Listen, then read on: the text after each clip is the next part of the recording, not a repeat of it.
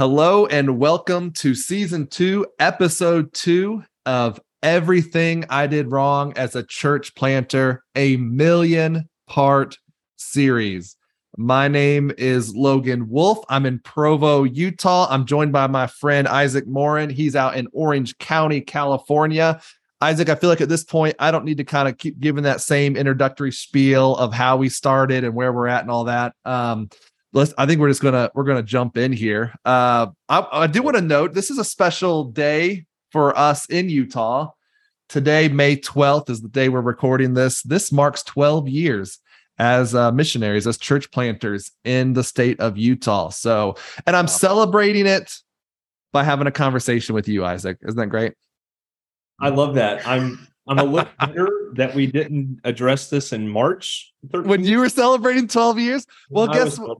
Years. At that point, you hadn't been on much. I wasn't sure if I was ever going to have you on again. I didn't want to create like emotional entanglements for the audience of like, oh, what about that Isaac guy? Like, he's gone. I'm sick of him. I'm sick of his mess. He's dead to me. He's dead to me. He doesn't pay for therapy. It's embarrassing. I'm sorry. Oh my gosh. No, it's fine. It's fine. No, it's been good having you on, Isaac. I have reached out to several others and it's just a scheduling issue. I know you and I both know church planters who have been, again, I'm not talking about guys that have been on the field for months or just a couple of years, but guys that have been on the field for, more than a decade, like you and I. I know some of them even listen to this and are resonating with this. So I do want to, I am trying to get some other voices on here to join. If not both of us, just, something like that. Awesome. But anyway, hopefully here in season 2, we'll pull some more of those together. In fact, if you're listening to this and you are a church planter or a church planter who's been on the field maybe close to a decade or over a decade, please reach out to us, either of us, and let us know. We'd love to have a conversation either about some stuff we've already talked about or even some of these topics we have coming up. So in this episode, here is the error, the mistake. We are talking about that season after having arrived in the cities where we're going to plant these churches. And for me, again, Provo, Utah, you're in California. But the mistake is this: I started too quickly. Is that the best way to word it? I started too quickly. Yeah. Hitting the ground running. That's definitely a huge error we want to talk about today. So, and I think the best way to do it, brother, is we'll just let's just take as much time as you need. Let's just hash out the timeline between arriving, what day was that, what was the day that you actually had public weekly services. So granted, I know both of us probably did some stuff in between where we were connecting with people or trying to pull some people together. And we can talk about that maybe even in a later episode, like preview services or outreach events. But just what was your timeline? Walk us through it and why, the whys of some of that stuff, and then we'll dissect it. Yeah. So May of 2010, we left the ministry we were at. And in March of 2011, we had our grand opening service. So fundraising, communication, ordering, logo design, web design, bank account, all the stuff that you would do from an administrative standpoint, and then moving back across the country to California, and then opening the churches. And when we got to California, so we took a month and went and saw family back east before we started. So when I'm talking about moving across the country, that's what I mean. But really, the move to plant was more from just above LA, down to Orange County. That wasn't really too huge of a move, but we got in Orange County in January, like January 1, we moved into our new house. And I don't mean moved into our new house like, started living there. It was like we went to the storage unit and started unpacking on January 1st. Grand opening Sunday was March 13th, I think. Whatever time change Sunday was that year, that was in our infinite wisdom, that was the Sunday we decided to have the grand opening. And you talk about just hitting the ground running. There were so many, we knew no one in the city. We had a situation where we had to move locations. That's a whole nother story I won't get into now, but we canvassed an entire portion of the city. I mean, in those 3 months, it was just crazy. So in 90 days, I'm about to say that's what it was. It was just over, like right at 90 days then, right? You're unpacking, you're launching 3 months. Yes. Wow. Okay. And this was at a time where get to know you meetings and preview services were certainly a thing with, I think, other church plants, but where we were planting out of, this was, it was sort of a new concept. So the prevailing idea for us was to do what we were going to do. The 90 days was plenty of time. You just go to the city, start knocking doors, open a church. That was the prevailing mentality. So I know for some people listening to that, they're like, that's dumb and really dumb. And I'm going to echo that with you, but understand. Bro, I lived it and it's dumb. I lived it and it's dumb. It's still dumb. But it was sort of the prevailing thought at that time in regards to church planning for where we were coming from. So 90 days, man, it's nuts. Really less than, but yeah. Well, so for us, we moved May 12th, 2011, and we launched as like the first or second week, September. I don't have it in front of me. Of 2011. So about 4 months, give or take. In fact, I was looking here to see if I could find that date. About 4 months is what we were doing. We launched. Okay. It was almost. It was September 25th, 2011. So 4.5 months. Same thing though. We moved from North Carolina. It was the most. I don't know. I mean, I'm looking back on it. So we had this like commissioning service in Goldsboro, North Carolina at our sending agency. And, we're leaving, like, we don't know, just like you, I don't know anyone in Provo. We don't have anyone waiting on us or anything. We have this commissioning service. We say goodbye to our parents in the parking lot. We're out there like weeping, everyone's on their way to McDonald's. Like, it's just dumb. It's like, it felt so anticlimactic. Like, it's like, what is happening? We get up the next morning, early flight out of Raleigh into Salt Lake City. We were going to ship our car with all of our stuff, and which is delayed on the road. So we actually arrived 2 weeks before our stuff. Whoa. So we rented a car at the airport, drove to Provo, and our landlord was, I guess one person was waiting for us because we had to give him money. So he was there and takes us into the apartment, the condo, empty. And, we closed the door and we literally sat on the ground and just cried. Like, what do we do? We ended up having to go to like Walmart and bought an air mattress and some, paper goods or whatever, because we didn't have anything to sleep on, some sheets. Luckily, In-N-Out was like right up the road. So for like breakfast, lunch, and dinner, those first 2 weeks, we were just eating In-N-Out. I gained like 50 pounds. So it was crazy, man. Not a good 50 pounds either. No, just like, church planting.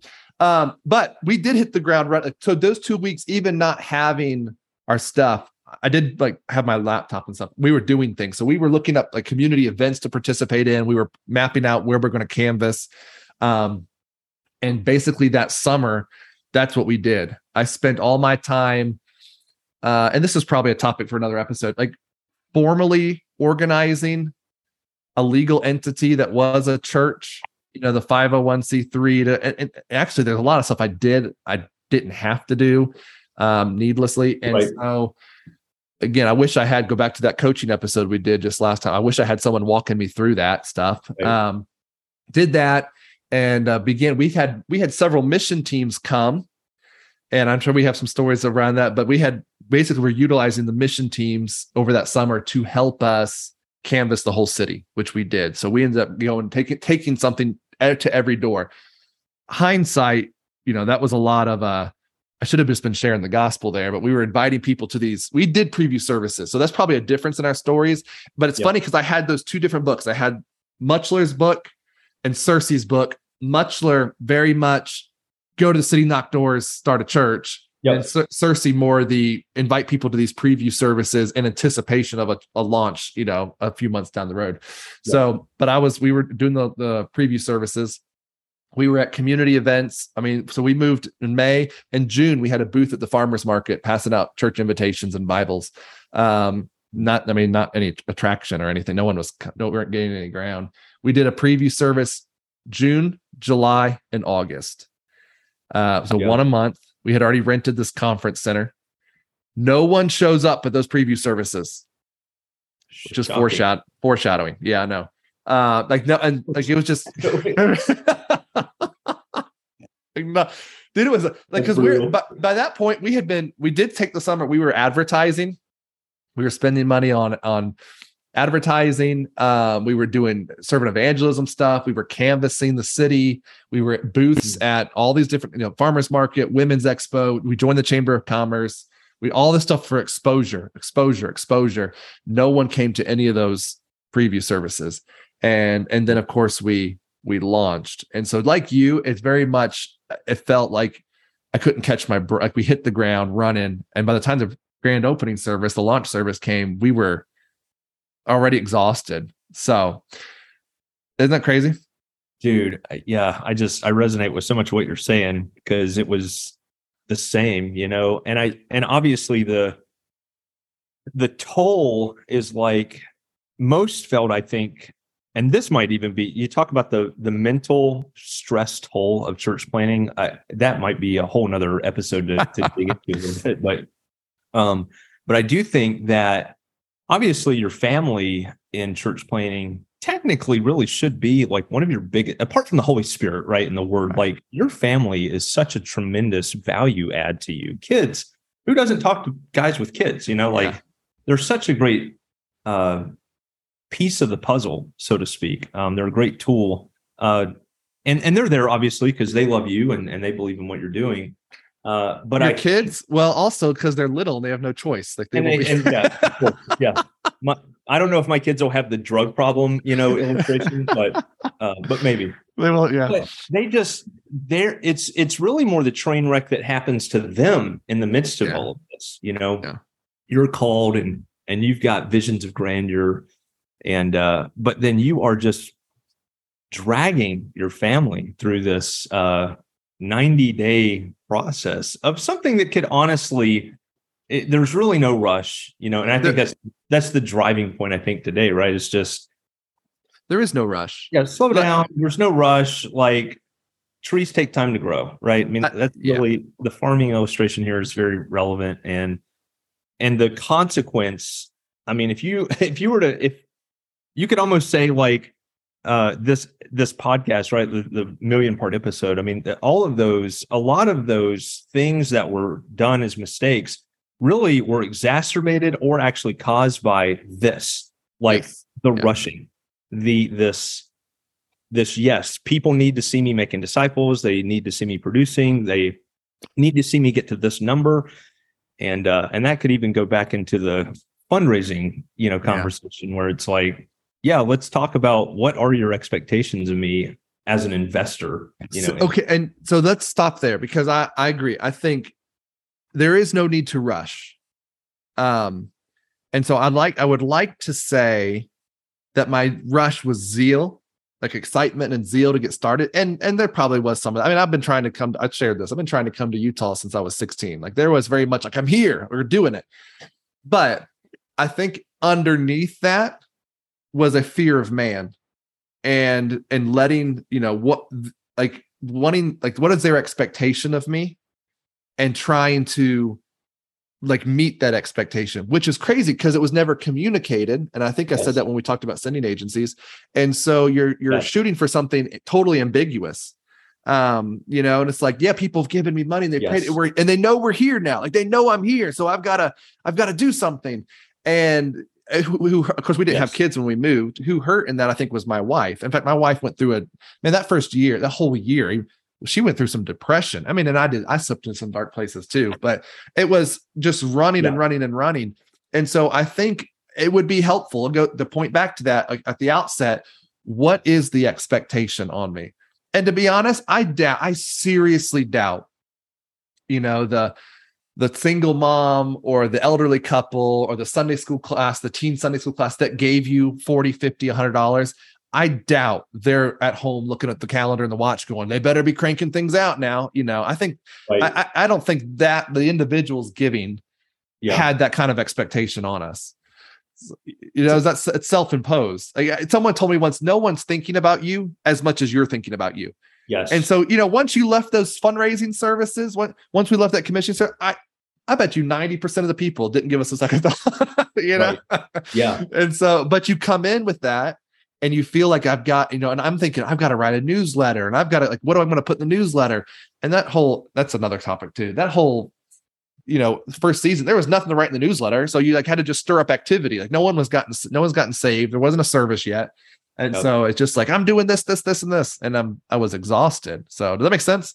Oh my gosh. Yeah. I mean, we have my church I grew up in, they still send us some money and really that financial investment is contingent, on a letter coming and that's fine. Right. I mean, I have no problem. Is it? Okay. I mean, it's yeah. Right. I mean, look, if I were giving someone money, I would want to know how it's going. Right. I want communication. Now, having said that, with my experience, I would probably, and I think you see this in scripture. I think really the sending is the how would I put that? Like they seem to be the initiator of the, hey, how's it going out there? Right. Like they seem to be the one that are extending help and offering communication to the plant. And it's not one way either way, but and I don't want to go too far down this as a rabbit hole. I'm just saying, if I'm giving someone money, I want to know how it's going. But I do think we have to take a step back and recognize that guy on the ground or those guys on the ground that are starting this, they really shouldn't be bothered with that sort of administrative stuff. And surely in the 2000s at this point, church planners don't need to be hassling with that stuff. I'm not saying not communicate, not celebrate, not give feedback, but this idea of monthly support letter updated every 4 weeks, it puts an undue amount of pressure. And that's for sure. That could be a whole nother episode about how we do that and what that should look like. And I think that's something worth unpacking. But that was it. I was running it's it. You're running people want to know what's happening. And it becomes cyclical, right? Because I've got to communicate things that are good because I think that's what I'm here to do. Yeah. And if I don't have something to talk about, that's bad. And so I instinctively begin to think of things to put on the calendar that demonstrate our busyness, not necessarily our fruitfulness. Right. And then there's that whole other segment of busyness leads to fruitfulness, which is, I mean, the cognitive dissonance of that idea is baffling to me at this point now. But obviously, sowing leads to reaping. But let's not pretend all sowing leads to all reaping either, right? So, anyways, it just becomes very cyclical, or at least it did for us. It was like I put more stuff on the calendar, right, because I wanted to talk about it. And that's just it. I mean, we slammed our calendar. Like that summer, we had that first summer, those 4 months, we had 5 mission teams here that stayed for a week or just a little over a week. So, I mean, a lot of time we had community events every month, the farmers market once a month, and at least 1 or 2 others, and then the canvassing and the servant evangelism stuff. So, like, there was very little downtime. And again, I think at least for us, because we were coming from the Bible Belt to Utah, we're coming from North Carolina to Utah. Like, there is a completely different culture. You're in a brand new city you've never lived in before. Like, we were. We had our grand opening service. We were still getting lost driving around town. So it's there's this there should have been a season. We should have the mistake was I didn't do this. I wish I had just given us even a year and said, let's just get acclimated. Let's find, what's the grocery store we're going to go to? Yes. What's our favorite new restaurants? Let's meet some neighbors. And instead of because we didn't even meet we introduced ourselves to our neighbors, but there was no time even to pour in with anyone because we were out. It was stupid. And so I think it would, I wish Utah here. I mean, it's like, you've got the beaches and stuff in California. We've got the mountains. It would have been great just to enjoy the new community, and go explore and go hike and go. And we didn't do it. Yeah. And so, I think, maybe pivoting to more solution-based, stuff here. I think that, there is no rush. You could definitely learn from foreign missionaries on this, because I think they understand very well the tension of, we came here for a reason, but we cannot rush this process. And some of that's done for them, right? You got language school, you've got cultural adaptations that are happening. You've got just and right, all that's connected to the ability to even start sharing the gospel once you're there. If you're going into some like raw, unreached, people groups like 1040 Window, Southeast Asia, where you're the white dude in the village, right? And so, but in America, we, because there's not a lot of cultural climatization that we think we have, we either ignore that, or we don't really understand the value of kind of putting limitations on our own speed. Yeah. And so whenever we have this rush mentality, so many things get overlooked, things don't get prayed for, things don't get fasted for. Yep. We misapply the current resources that are already given us. Like that mission team, like that's awesome, man. Like we didn't have mission teams. We had groups of people from churches that came and helped canvas. And I don't know, was that similar to what they did, or did they actually come out and like offer you guys some aids in discipleship? No, and that's hindsight. We could have utilized them better. They were coming specifically to help for those preview services and for the grand opening service. So they were doing outreach and evangelism type stuff with the canvassing, all that. One of the teams was at the preview service. So when I say no one was there was a bunch of out of state teenagers there. Yes.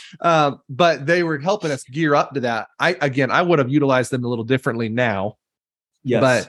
But yeah, we had, but there was no space. There was no space to even like, we didn't even give much thought to where we were starting. Like, we just found the place to rent for the services. Like there was no getting to know the city before we had rented the space. There was no getting to know the city before we were spending advertising dollars, before we were picking locations for outreach. I mean, it's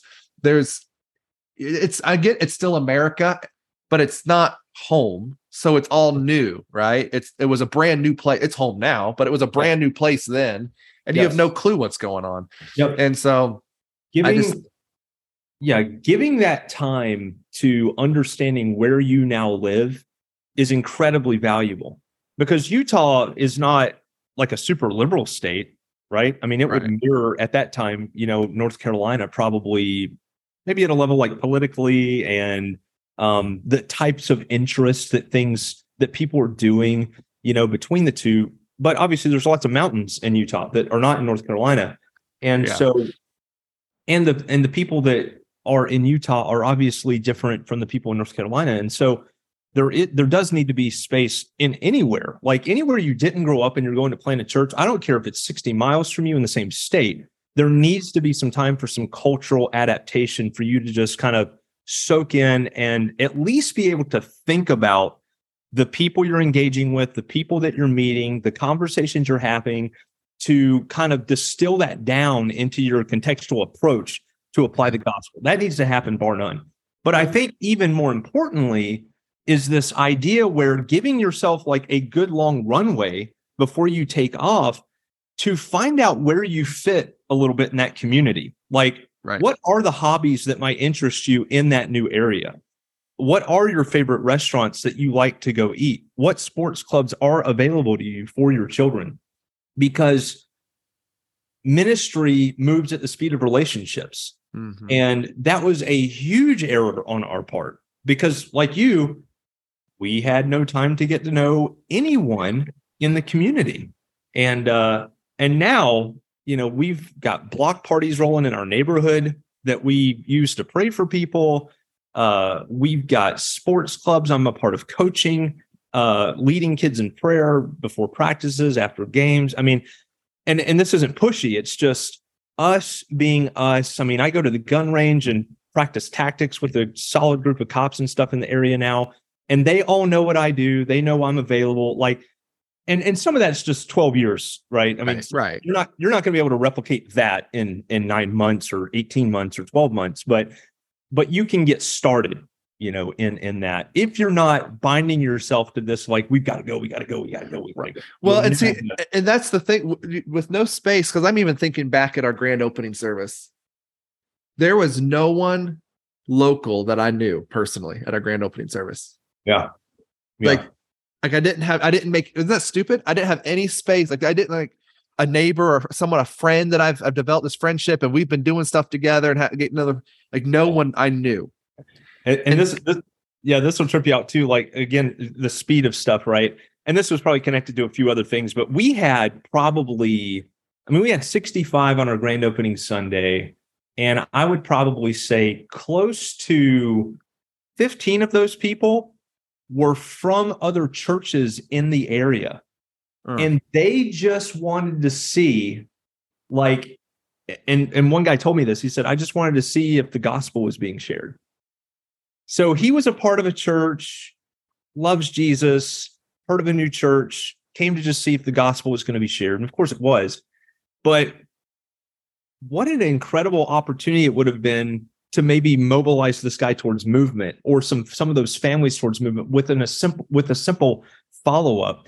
But because we were just moving at such a rapid pace, that thought never even occurred to me when I was in that conversation, like leveraging this as an opportunity to engage, these Christians in our area that maybe God would call them in some sort of gospel partnership with us. And that's connected to a lot of other stuff when we were planting. But I do think this time-bound issue maybe exasperated, that myth.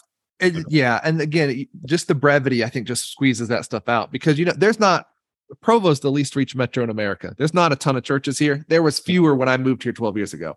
Yeah, I did initially, before moving, reach out to the handful of churches. I only heard back from, I think, one or two brothers, but I didn't. When I moved here, I hardly got any time with. I mean, again, I feel like that it would have been beneficial to have connected for my sake.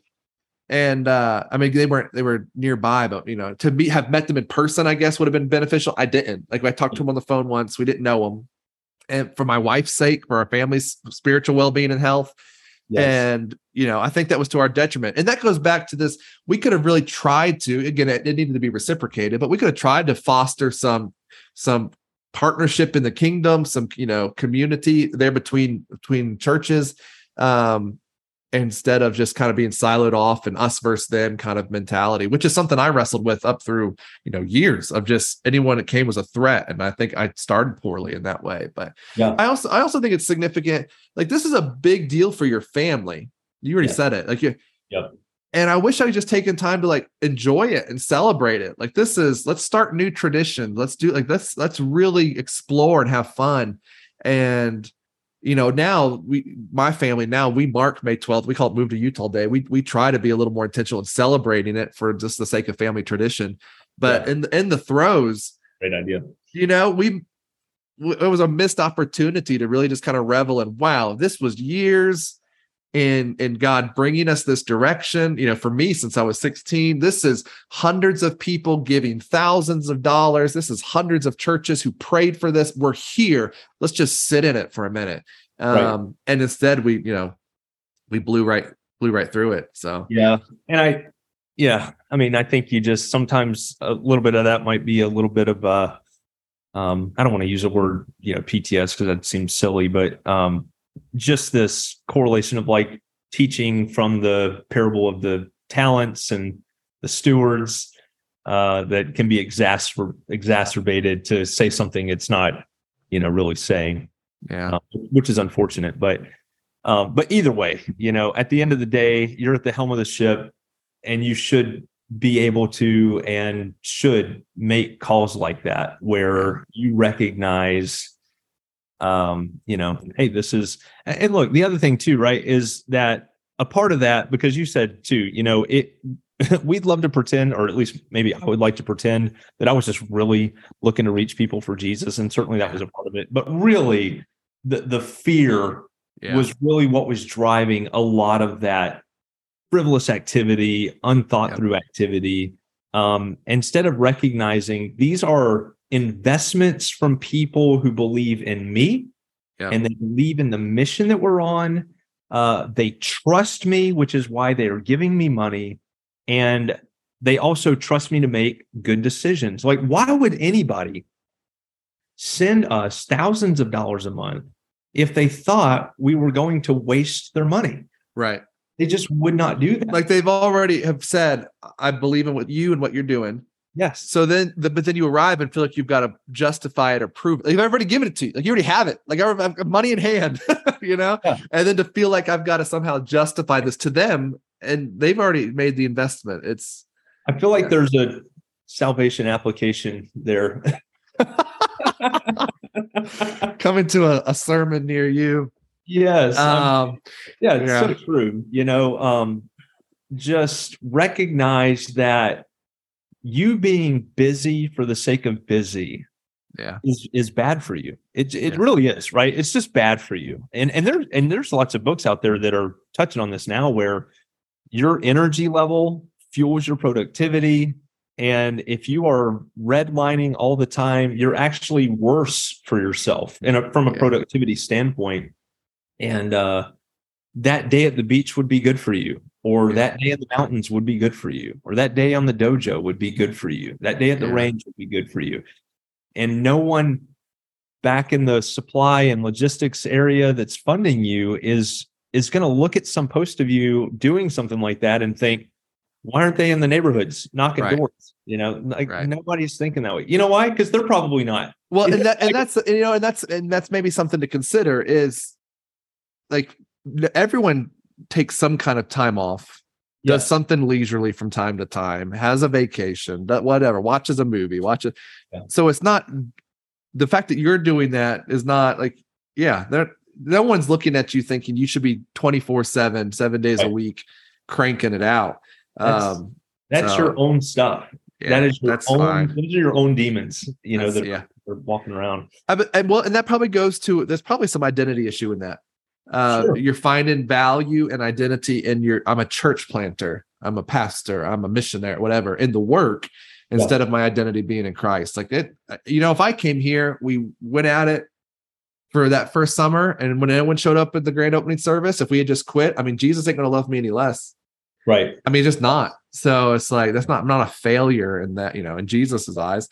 But anyway, I think, so let's say this, no matter what your methodology is, so mobile church, launch service, micro churches, house church, or whatever, multi-site, any of this, this idea of taking space leading up to some kind of public push, public launch, public service, whatever your methodology requires, I would say it's across the board. Like, there's nothing, you can take space to get acclimated, to figure out your surroundings, to better pray and contextualize what you're about to do, to meet people.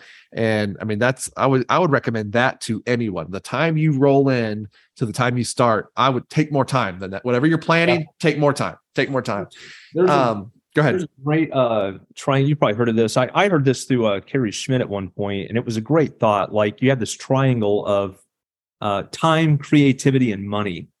And in whatever direction that begins to, like, if you have more time, you have less money, but you might have more creativity. And they're all kind of inverse in the way that they relate, So when you're short on time, you have to have a surplus of creativity or money.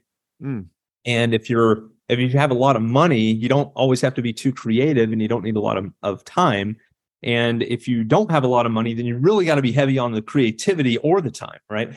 Yeah. And so just recognizing, to your point, whatever model you're pursuing here, recognize those three are related, and time's on there for a reason, because you might have this really big grand opening idea that you want to do, but is 3 months enough to do that? Yeah. I wish, because I think the more time you take to kind of figure things out, it will speak to that. You're right. Our grand opening service was awful. Like, it looked awful. Like, looking back on it now, I'm embarrassed by it. Like, it was terrible. But we were rushed. There's no time put into it because we were cranking things out. So there is the time does let you either prepare more adequately, or as you're getting, I would think maybe even if we had been trying to contextualize and become acclimated a little more, we might have tweaked to some of the stuff we were doing, even as what it looked like altogether, or even some of the methods. So there would have been space to learn the area a little more. But you're right. Time is a big component of what you do, and you can't 100%. Do something. Yeah, that's awesome. I tell you what, because we could talk about how we kind of prepared for those preview services and the grand opening service. I know we both did outreach and canvassing and teams, and there's a lot I would do different looking back, but I think that's probably what we need to pick up on, because I'm looking here. Yeah. I mean, now I could definitely make some recommendations on so let's just say I kept the timeline the same, right? Yeah. I would change the way that launch service looked, and certainly it would probably be pushed down the road a little bit, but whatever the amount of time because I'm sure there's somebody here and you're already in your city, and right. your plant date, your launch date is maybe 90 days from now. And yeah. I don't want that guy kicking himself, because let me say this. Let me say this though, before you continue that thought. Yeah. If you have already started promoting it and advertising it, and say it's a couple months out, there is no, it hasn't happened yet. That's right. So if you're going to change things now's better than waiting and starting it and realizing I started too soon. It's okay. No one's looking. I would say that very few people are grabbing attraction at 2 or 3 months out, versus if you were trying to do it, like you said, the week of, you might be up the creek. But if you're, I think you've probably got some time to adjust your calendar if you're that far out. But anyway, yes. Go ahead, bro. Yeah, absolutely. So I just think getting yourself around people, not in a preview service, stop with the official, the hosted stuff, because that's not making disciples. I mean, certainly people put their faith in large gatherings and events serve a purpose and all that sort of stuff. So I'm not saying don't do anything like that. I'm just saying when you're getting to the city, your primary mission, if you're going to launch a church, whether this is a traditional model, micro house, whatever, your mission is people, So just find places that you can begin to meet people and do something scripturally related. And I'm a big proponent now of, I don't care what you do, as long as it's connected to vision, it has some sort of accountability built in, and it has some sort of goal setting to be a part of it. Those three things catalyze growth and health in Christians, and we need them. And whatever it is, this could be in a park, this could be at a coffee shop, this could be at a range, this could be on a dojo. I mean, you could do this anywhere. A dojo. Sports, and the door to a launch service or a house launch, that is such an easy door to open, because you have catalyzed around scripture Christians into movement, not just a event of a service, and not just the starting of something. You have now coalesced people around scripture that's moving them towards obeying Jesus, following Jesus, and being healthy in their Christian life. Yeah. And that's really the requirement of bearing fruit, right? Love God, love people, and God says, I'll give you fruit.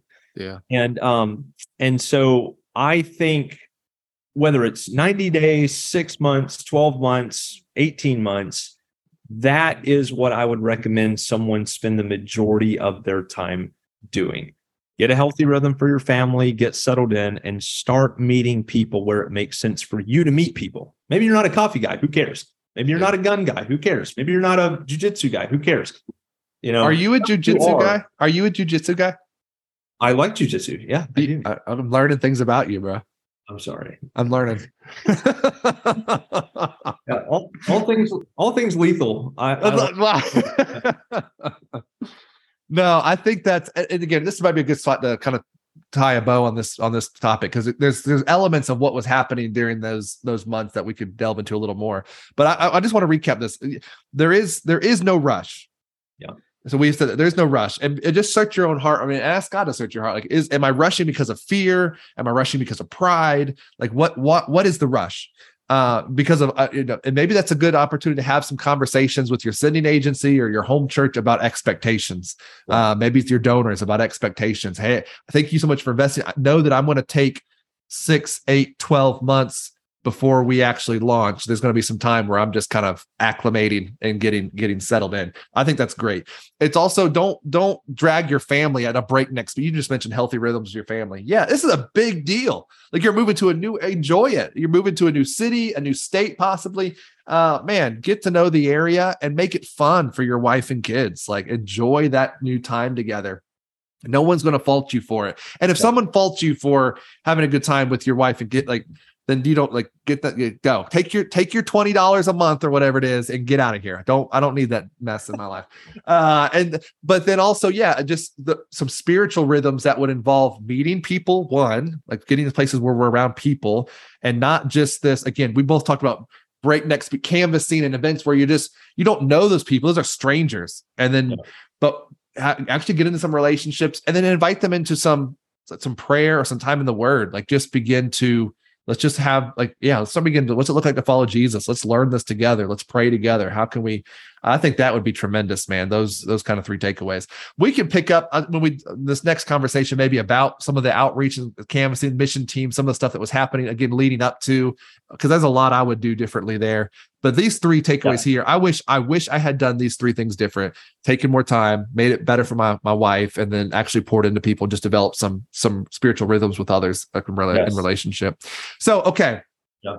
Brother, unless you got something else to add, I'm going to wrap this up. Okay. No, beautiful. Okay. Yeah. Let's do the conversation today. No, it's good. I hope this has been helpful to you, the listener. If it has, please subscribe to the podcast. We're coming in here. This is our 2nd episode in season 2. Subscribe, leave us a rating. Please share it. Share it on social media. If you know a church planter, someone who's just on the field, someone preparing to go, again, put this in their hands. Let them listen to it. Let it be at least, again, Isaac and I are still learning. I'm definitely still learning. So this isn't the end all, but man, it'd be a good conversation starter, perhaps for them and their team or their sending agency or whatever. I hope it would be a help to them. Again, my name is Logan Wolf. I'm joined today by Isaac Morin. This is Everything I Did Wrong as a Church Planter, a 1,000,000-part series.